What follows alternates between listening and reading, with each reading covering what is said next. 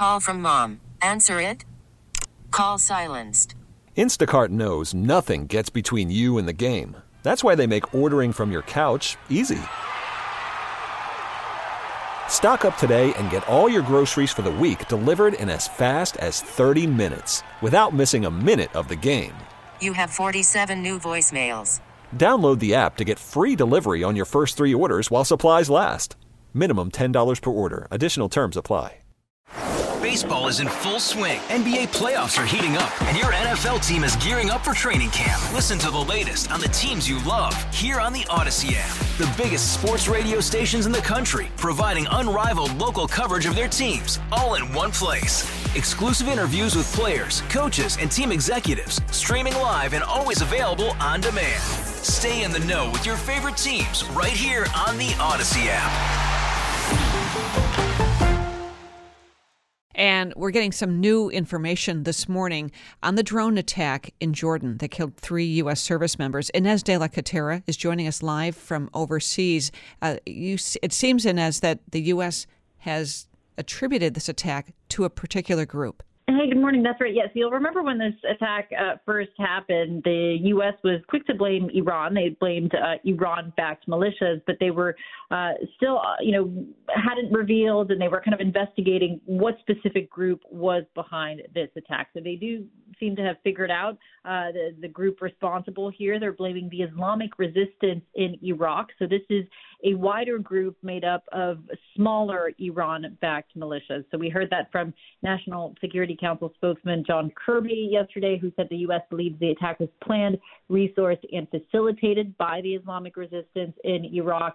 And this comes, of course, as President Biden is continuing to weigh his options. We understand that they have reached a decision. We heard from Kirby that the first thing you see won't be the last thing, and that this response won't be a one-off. They've also said that they plan to strike facilities here that were used to carry out this attack.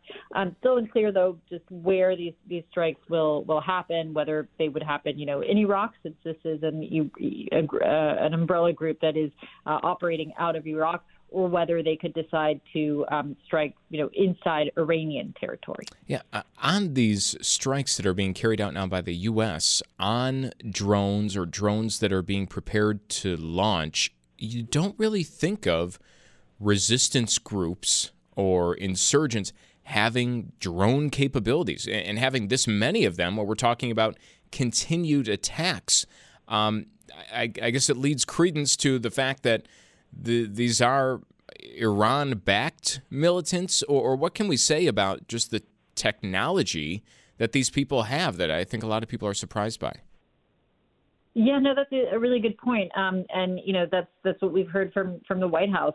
When they blamed Iran here, we heard directly from the president. He said that Iran is responsible in the sense that they are the ones who are providing these groups with the weapons, with the funding, with the training even.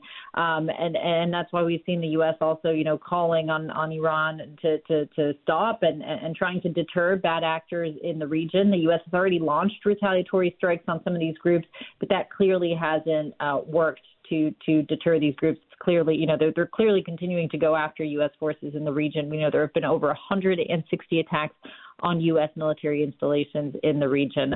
Iran, for its part, is denying they are behind this. They are also issuing kind of, strong warnings here. They are vowing to decisively respond to any attack on Iran. At the same time, though, they say they do not want a wider war. They say that they have no fear of war, but they do not want a war. And we've heard similar rhetoric from the U.S. They're also saying that, they're clear here that they do not want a broader war in the Middle East. Ines, thank you for that update. Ines de La Cuetara joining us this morning from overseas. Hey, Rob Bradford here. I have set out on a mission with my good friends at FanDuel to prove what I have known for some time. Baseball isn't boring. Now I have a daily podcast to prove it with some of the most notable people in the baseball world, screaming baseball isn't boring from the mountaintops, or at least agreeing to come on our show. Players, managers, GMs, and yes, even the commissioner of baseball, Rob Manfred. It has been a constant wave of baseball's most powerful voices. So join the revolution. Subscribe and soak in Baseball Isn't Boring. Listen on your Odyssey app or wherever you get your podcasts. You'll be glad you did.